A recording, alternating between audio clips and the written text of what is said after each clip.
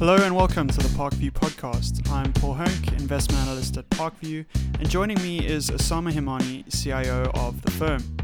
We're very excited for this week's guest.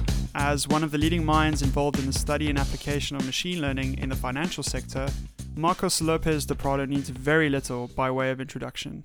His combination of backgrounds as an investment manager, professor, and researcher means that he's very well positioned to provide unique insights into some of the more cutting-edge tools available to investors today. He's recently released Machine Learning for Asset Managers, a follow-up to the excellent Advances in Machine Learning that came out in 2018. After a career spanning positions at top hedge funds and banks, Marcos founded True Positive Technologies, a research and advisory firm geared towards bringing asset management into the age of machine learning. We're very interested to discuss some of the more exciting themes in the space and how the tools and techniques proposed could be applicable to allocators. So let's get this started. Osama, over to you.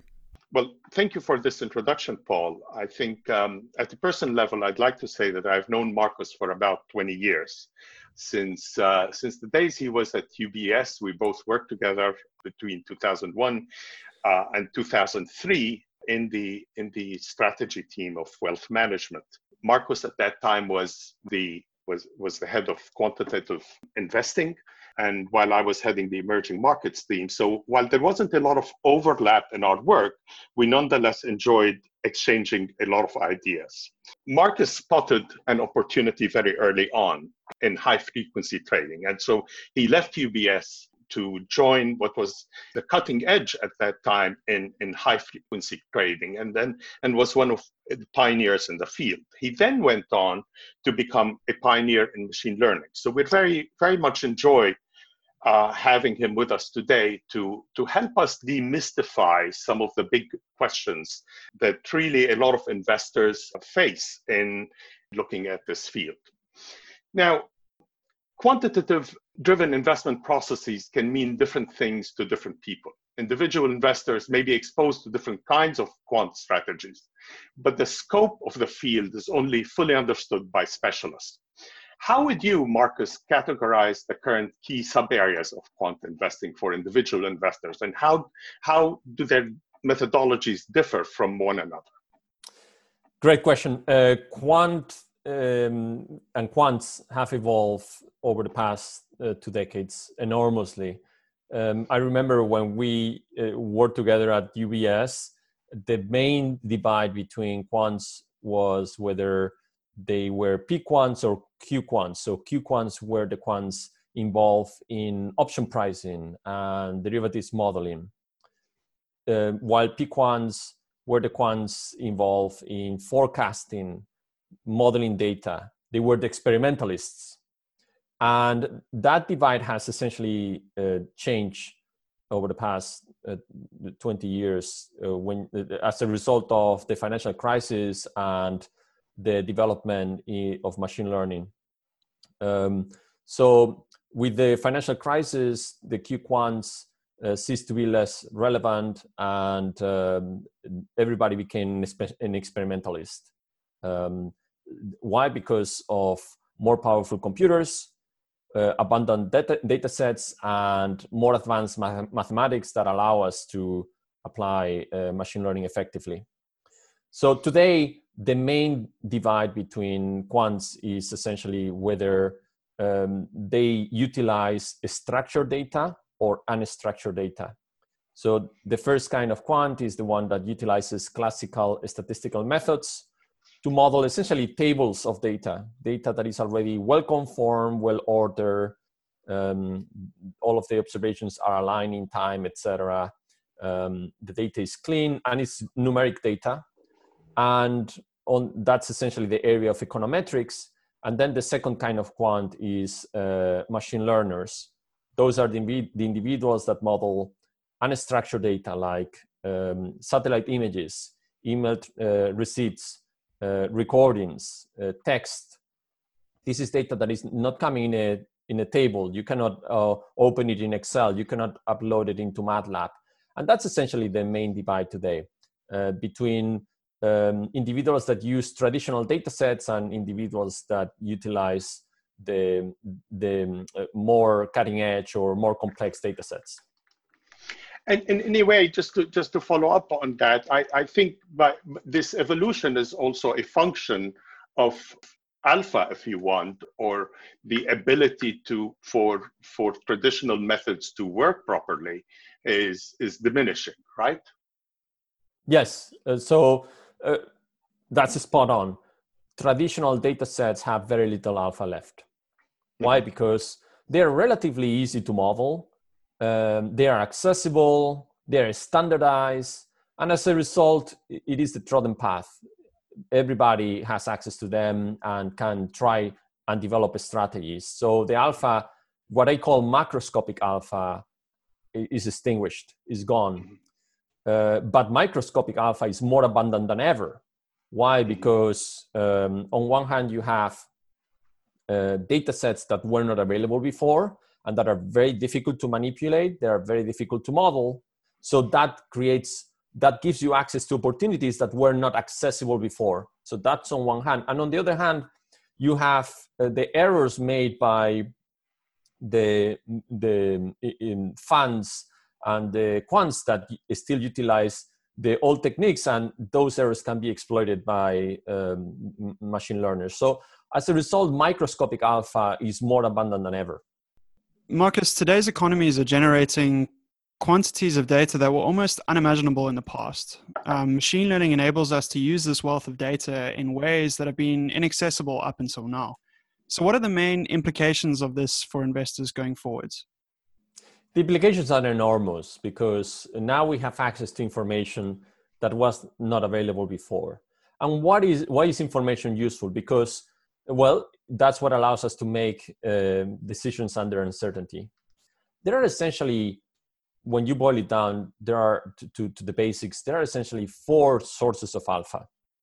One is risk premia, essentially investing in strategies that profit from undiversifiable risks. The second one is asymmetric information, when you know something that someone else doesn't know, and that's where unstructured data is extremely important. The third source of alpha is behavioral bias, when people make mistakes as a result of cognitive limitations. And that, again, is a situation where unstructured data is very useful. For instance, the analysis of text to extract sentiment and understand when people are behaving in a situation of panic, fear, greed, etc. And then the fourth source of alpha is limitations, constraints imposed on investors. Even if investors are rational and informed and they are not subject to biases, still they will make mistakes as a result of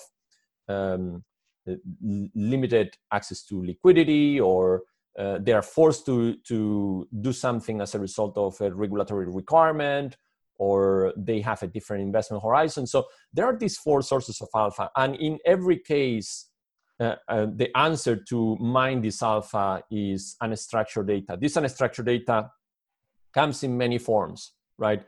You can think of individual investors' activity. Like, for instance, when you analyze fixed messages coming from the exchange in order to identify whether a trader is informed or uninformed. And that's the essence of high-frequency trading. The second kind of alternative data set is business processes. So information generated by in manufacturing companies, exploration and production companies, retailers, etc. This is a staggering amount of data that you can mine in order to understand whether one company has an edge over another. And then the third kind of data is sensors, satellite images, geopositional data, data about crops, and all sorts of things. So we saw very recently with COVID-19, sensors data was extremely useful, right? In order to identify disruptions in the supply chain as a result of COVID-19. So the answer is... How was it? Can you give us maybe an example, a concrete example of how, what sort of data you spotted that you thought was particularly interesting in telling us how the COVID-19 implications will pan out? Well, I think it was all over the place. When you think of, on one hand, weeks before the market reached its peak, there were clear signs of a slower demand in commodities, in copper prices in particular, but in commodities in general. Why? Because companies in China were not able to they had already the inventory, the copper was not being used, so they ceased to buy. So that's just an example. Another example is when you look at the statistics of the percentage of Tesla cars fully charged. So that's another indication that people are not charging their cars because they don't need their cars. They are staying at home. And this is indeed the type of data that was not accessible in the past, the Tesla charging. Yeah. Exactly. Look, if you watch CNBC, COVID-19 is a black swan. It comes out of nowhere, right? Because you're watching CNBC and the market keeps going up, everybody's happy, and even though you are hearing about the spread of the disease, everything seems like it's going to be blown away, and therefore COVID-19 will be a black swan for the individual who is just watching TV, who is just watching the traditional channels. But if you have access to unstructured data, you see the clear footprint of disruption in the supply chain. And therefore, COVID-19 is not a black swan. That's why I am critical of individuals who pay so much attention to black swans, etc. The reality is that when you have information, nothing is a black swan. When you have access to detailed information about the economy, you see everything coming. That doesn't mean that you're going to predict that the pandemic is going to occur. That's not the point. The point is that when the pandemic is impacting the economic system, you will recognize it very early on, and therefore you don't suffer the consequences of market sell-offs, etc. And that's why I'm critical of people paying so much attention to the black swan idea. That's very interesting, and I think what you're basically saying is that this is enabling us to access a much broader set of information and be able to have basically a real-time view of how the economy is functioning. Yeah, in a much more efficient way than we have in the past, right? Exactly, and therefore manage your tail risk without having to pay a tremendous cost for out of the money puts. Interesting. Now, how is this going to impact asset allocators? How would people like us at Parkview as an asset allocation team be able to make best use of machine learning? I mean, is this something that is going to completely overhaul our strategic asset allocations, or is this something that is best used as a tool for helping us make better tactical decision making? Am I going to become redundant? I think this is a key question for me too. Not at all. Not at all. The human component is more important than ever because we have tremendous amount of data and we need to make sense of it. Just like the CIA didn't become redundant just because algorithms were able to scan the whole internet. Not at all. Yes. You need more analysts than ever, right? You become more effective because you don't need to do all the manual work that algorithms can do. And in that way, humans can specialize at what we really are good at. Mm-hmm. And what we humans are really good at is looking at patterns on a small data sets where we are able to connect the dots after very few examples, mm-hmm. right? But when we are dealing with extremely high dimensional data sets, where we have many different dimensions and many possible combinations, machines help us a lot because they narrow down the search. So that's where machine learning becomes extremely helpful for analysts, right? Will it change the industry? It's already changing the industry. And this is only the beginning. I think what we are going to witness over the next 10 years is that the use of alternative data sets is going to become commonplace. And asset allocations decisions are not going to be just a function of correlations and expected returns. That was very good in the 1960s and in the 1970s. But today, we have access to so much more information than just time series of returns. So the answer is to utilize all of this technology and utilize the wealth of information that allows us to make more informed decisions. It's interesting. So in a way, it is impacting both the strategic and tactical, both at the same time. Absolutely. And let me give you an example of the two. For the strategic asset allocation, you want to take into account more information than just returns. For instance, you want to take information about, are these two companies sharing the same supplier? Are they part of the same supply chain? Are they competing? Do they have competing products in the same market? Do they share the same investors? Are they trying to launch the same patent and commercialize the same technology? So there are many, many different sources of information that allows you to produce a knowledge graph. So in the past, the correlation matrix was our knowledge graph. If two things move together, they are probably connected somehow. That was the idea. But the reality is that that's very backwards looking. It takes a long time for correlation to estimate that two variables are somehow connected. And even if two variables are correlated, it could be for spurious reasons. So that's where utilizing unstructured data allows you to form a knowledge graph that is useful for strategic asset allocation. And for tactical asset allocation, unstructured data also helps us because it allows us to nowcast. Rather than predict, let's measure, right? When we go to the doctor is not telling you, oh, I'm worried because you may have this or that disease in 6 months. That's not how medicine works. You go to the doctor with some symptoms, and the objective of the doctor is to identify the condition as soon as possible and put you on a treatment, right? And we have to make investment less speculative. Rather than this or that may happen, how about this is happening, let's react and let's adjust before we have to bear all of the consequences of this new situation.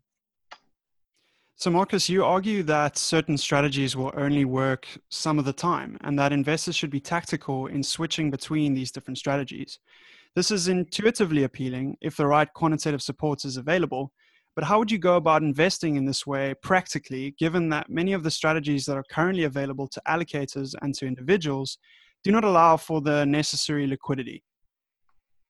Very good. Look, let me give you an example. And this is just an example of a very simplified example of an extremely complex topic. Suppose that you observe two kinds of regimes in the economy, risk on and risk off, right? Sometimes you are in a situation where investors have appetite for risk, and sometimes investors are extremely defensive, like what happened in February, March. Well, there are some strategies that are successful in a risk-on environment, like for instance, several risk factor strategies utilizing alternative data sets, etc. But there are other strategies that work better in a panic kind of strategy. There are situations that's more defensive strategies. So for instance, strategies that benefit from heightened volatility. So you have these two portfolios in place, right? A portfolio built on strategies that are favored by risk-on environments and strategies that are favored on risk-off strategies. And now you use nowcasting to estimate the probability that you are in one scenario or the other. And therefore you deploy a combination, an ensemble of the two portfolios. What this means is that on a daily basis, you are able to nudge the portfolio towards one extreme or the other. You become very dynamic. And as a result, you don't need to make a binary decision, cover or attack, right? You are all the time in a quantum of the two. In a probabilistic space, you are investing in the two scenarios at the same time. So this is a way you can manage the tail risk in a much more effective than all the time paying for an extremely expensive insurance. So the main issue would be with strategies like tail risk investing, but strategies such as trend following, for example, would they have a place? Yes. So, for instance, trend following strategies, the kind of CTA algorithms, tend to be successful in situations of very prolonged sell-offs or extremely prolonged rallies, right? And if you identify a change to a regime where the market is going to experience, is undergoing tremendous pressure, especially to the downside, that's where you would put trend following strategies into the bucket of risk off. Okay. You deploy them and just to provide some evidence of that, some of the best performance for CTAs, in particular trend following CTAs, occur in 2008, right? When the market sold off. So that's the situation where you want to put those strategies to work. So the interesting takeaway though is that what, in order to be able to invest in this way, what really matters is maintaining liquidity at all times. Yes, to have the ability to move from one portfolio to the other. From one portfolio to another, and I think the challenge for a lot of asset allocators is that many of the strategies, it's hard to get in, and once you're in, you can't really get out easily without considerable redemption periods. And so being tactical, then you're constrained. Okay, but that's a good criticism. So let me provide you the alternative example. It's not really a criticism; it's more like a caveat, right? So I gave you an example of a strategy that would benefit from this ability to identify a regime change, and therefore you can pivot from one ensemble of strategies to another ensemble of strategies. And my preamble was, well, this is just an example. There are many other ways in which you can implement this idea. The other way in which you can implement this idea is you have your risk-on strategy, which is really the default. Most of the time, the market is in a risk-on environment. Risk-off environments are exceptions, very temporary, very short-lived typically. So one possibility is you have your risk-on portfolio, and when there is the time that you have to move into the risk-off environment, that's when you buy protection. But you don't buy protection all the time. I mean, paying for travel insurance where you're not traveling makes no sense. So why would you pay a lot of insurance for that you don't need? Well, your answer might be, well, but you don't need when you don't need that you need it until you need it. But that's the point of nowcasting. You can actually know when you need it. Yes. And at least you can know it soon enough, right? Soon enough, you know that you are going to require a risk-off strategy, and that's when you buy protection.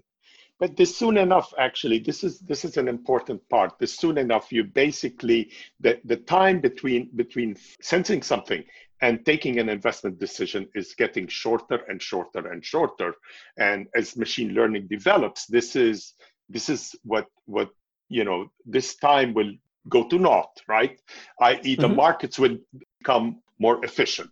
And this is indeed what people like yourself have been doing. I mean, by developing strategies that exploit inefficiencies, you're basically making the market more and more efficient. So in a way, and you were saying earlier on, you talked about macroscopic and microscopic alpha. This is by definition diminishing.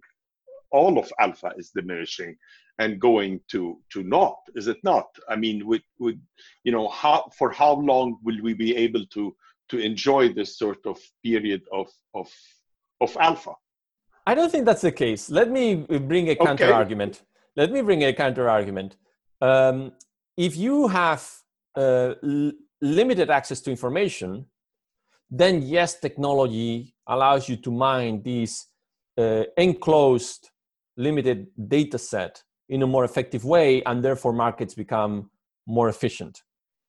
Under that view, I would agree. The criticism to that view is that, in fact, our data sets are expanding.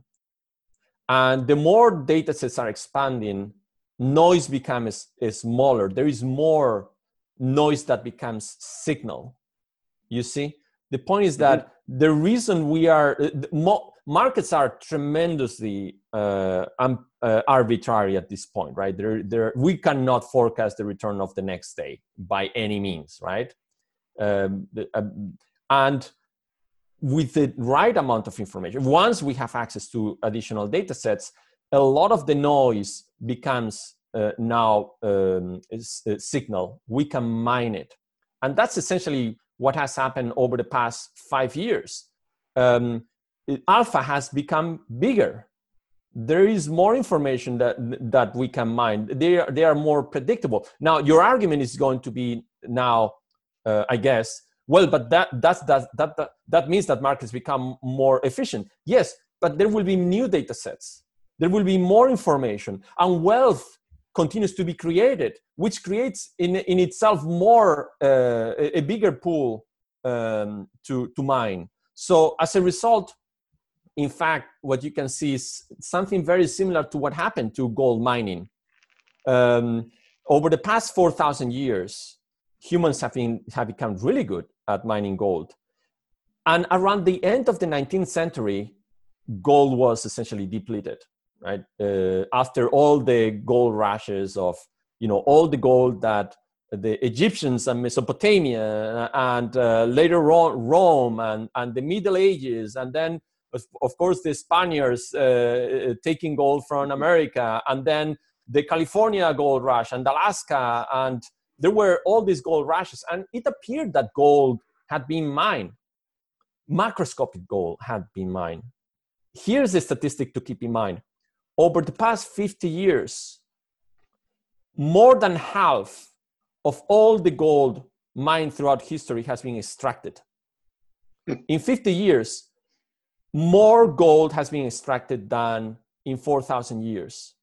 Gold today is more abundant than ever, and we're becoming better and better at it. Mines that produce 4 grams per ton of earth move are economic. And then it will be 3 grams per ton, and then even less and less and less. So in the end, what I'm telling you is that, and why? Because chemistry allows us, and chemistry is our data, you see, our machine learning, our ability to move all of this immense amount of information. And markets are far from being perfectly predictable. So the day that we can predict next day's returns, I will say, yes, that's the end of it. We are so far away from that. We think in terms of market information being somehow finite, but indeed it may well be infinite. Yes, well, not infinite, but it's expanding, right? For all purposes, it's for all practical terms, it's almost infinite, because wealth will continue to be expanded.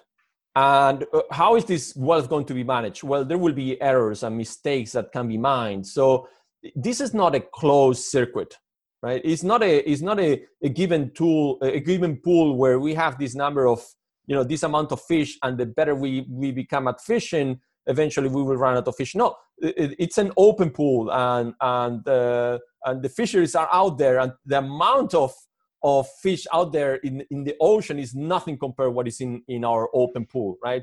So one comment that I think may be useful to your audience, and mathematics is becoming very important, and so is human skill. We're going towards an industry that requires more and more specialization, division of labor. In the past, the investment firms tend to value enormously the figure of the generalist, the person who would be, good at math, and good at analysis and good in social skills. It was the whole combo. And at that point in time, it made sense because the amount of data was limited, the computing power was limited. But today, we have tremendous amounts of data, tremendous amounts of computing power. We are going towards an industry that requires a specialization. So what we need is some individuals who know a lot of math, but perhaps not so much about the market. Other people who are extremely knowledgeable of the market and the players and and what motivates them, etc. Other individuals who are extremely knowledgeable about testing ideas and coming up with thinking critically, etc. So there are all of these roles that are expanding, and as a result, now what we need is we're going towards an industry that will be populated by interdisciplinary teams, right? And there is a space for everybody. It's not that one sort of people is going to be replaced with another people. What will mean is that our challenge will become more focused, so that we can master this particular area of domain expertise, working with other people who are master in other skills. So in the end, this is what will allow us to mine this microscopic alpha. It's very interesting, and what the implication of that for asset allocators like ourselves, who are allocating into various funds and different types of strategies. If that is indeed the case, then we actually need to think of within each type of strategy, the size of the team matters, right? And the bigger and more diverse the team is what matters. Would you share more that? diverse? Yeah, more diverse. I don't think it's necessarily about the size of the team, but diversity. And so what I would like your audience to understand is the rationale that, this firm is not a quant firm, therefore is not useful, etc. That's a flawed argument. The important is this firm that is not quant working with other individuals who are quants? Is there cooperation? Are they using input? Are they using the input from quant analysts to inform their decisions? So we're going towards interdisciplinary teams. That's the point. And there is a space for a wide range of skills and specialization within the industry. And that's what is going to make it richer, more efficient, more informed.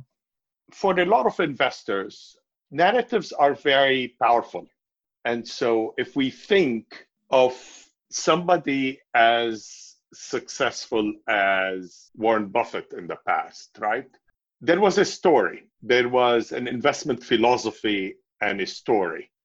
So fast forward to 2020, what would replace that type of story that you can build around? Warren Buffett is an investment genius, and he was able to perform amazingly well in a situation where data was extremely limited. Mm-hmm. And that was his skill, to be able to make informed decisions in the absence of a meaningful amount of information, his vision. But today, we do have that information. You see, today, there is no need for making this sort of amazing guesses. We don't need to guess so much. And that's where we can utilize data to make more informed decisions. So the market has changed, and the game has changed in a sense. Well, that's good news for investors, right? Because that means that there are more opportunities. There are you can be more dynamic. You can be more tactical. You can identify earlier on when problem arrives, and you can make more informed decisions. So this is the evolution of every field, right? When you think of medicine, there was a time in not very long ago when many people would go to a hospital and they would die of a different condition than the one that they went to the hospital to be treated. And medicine evolved, and then doctors realized that they should wash their hands, right? The notion of microbes was not there. We're talking about really the 19th century, right? And then antibiotics were developed, and today medicine is a data-driven science. It's all about data, right? You look at the journal, the New England Journal of Medicine, and it's a statistics journal. It is really about, of course, doctors contribute a lot to make sense of all this data, but it's really a statistics journal. And finance is undergoing the same transition. So yes, look, Warren Buffett was an amazing, and is an amazing investment genius. Today, thankfully, we have access to data, and we need to analyze this data just like doctors have evolved to become, in a sense, analysts of medical statistics. Always fascinating to talk to you, Marcos, and you always leave us with a lot of food for thought regarding what all of this will mean for our industry and how it will change going forward. Thank you very much. It's always a pleasure, my dear friend.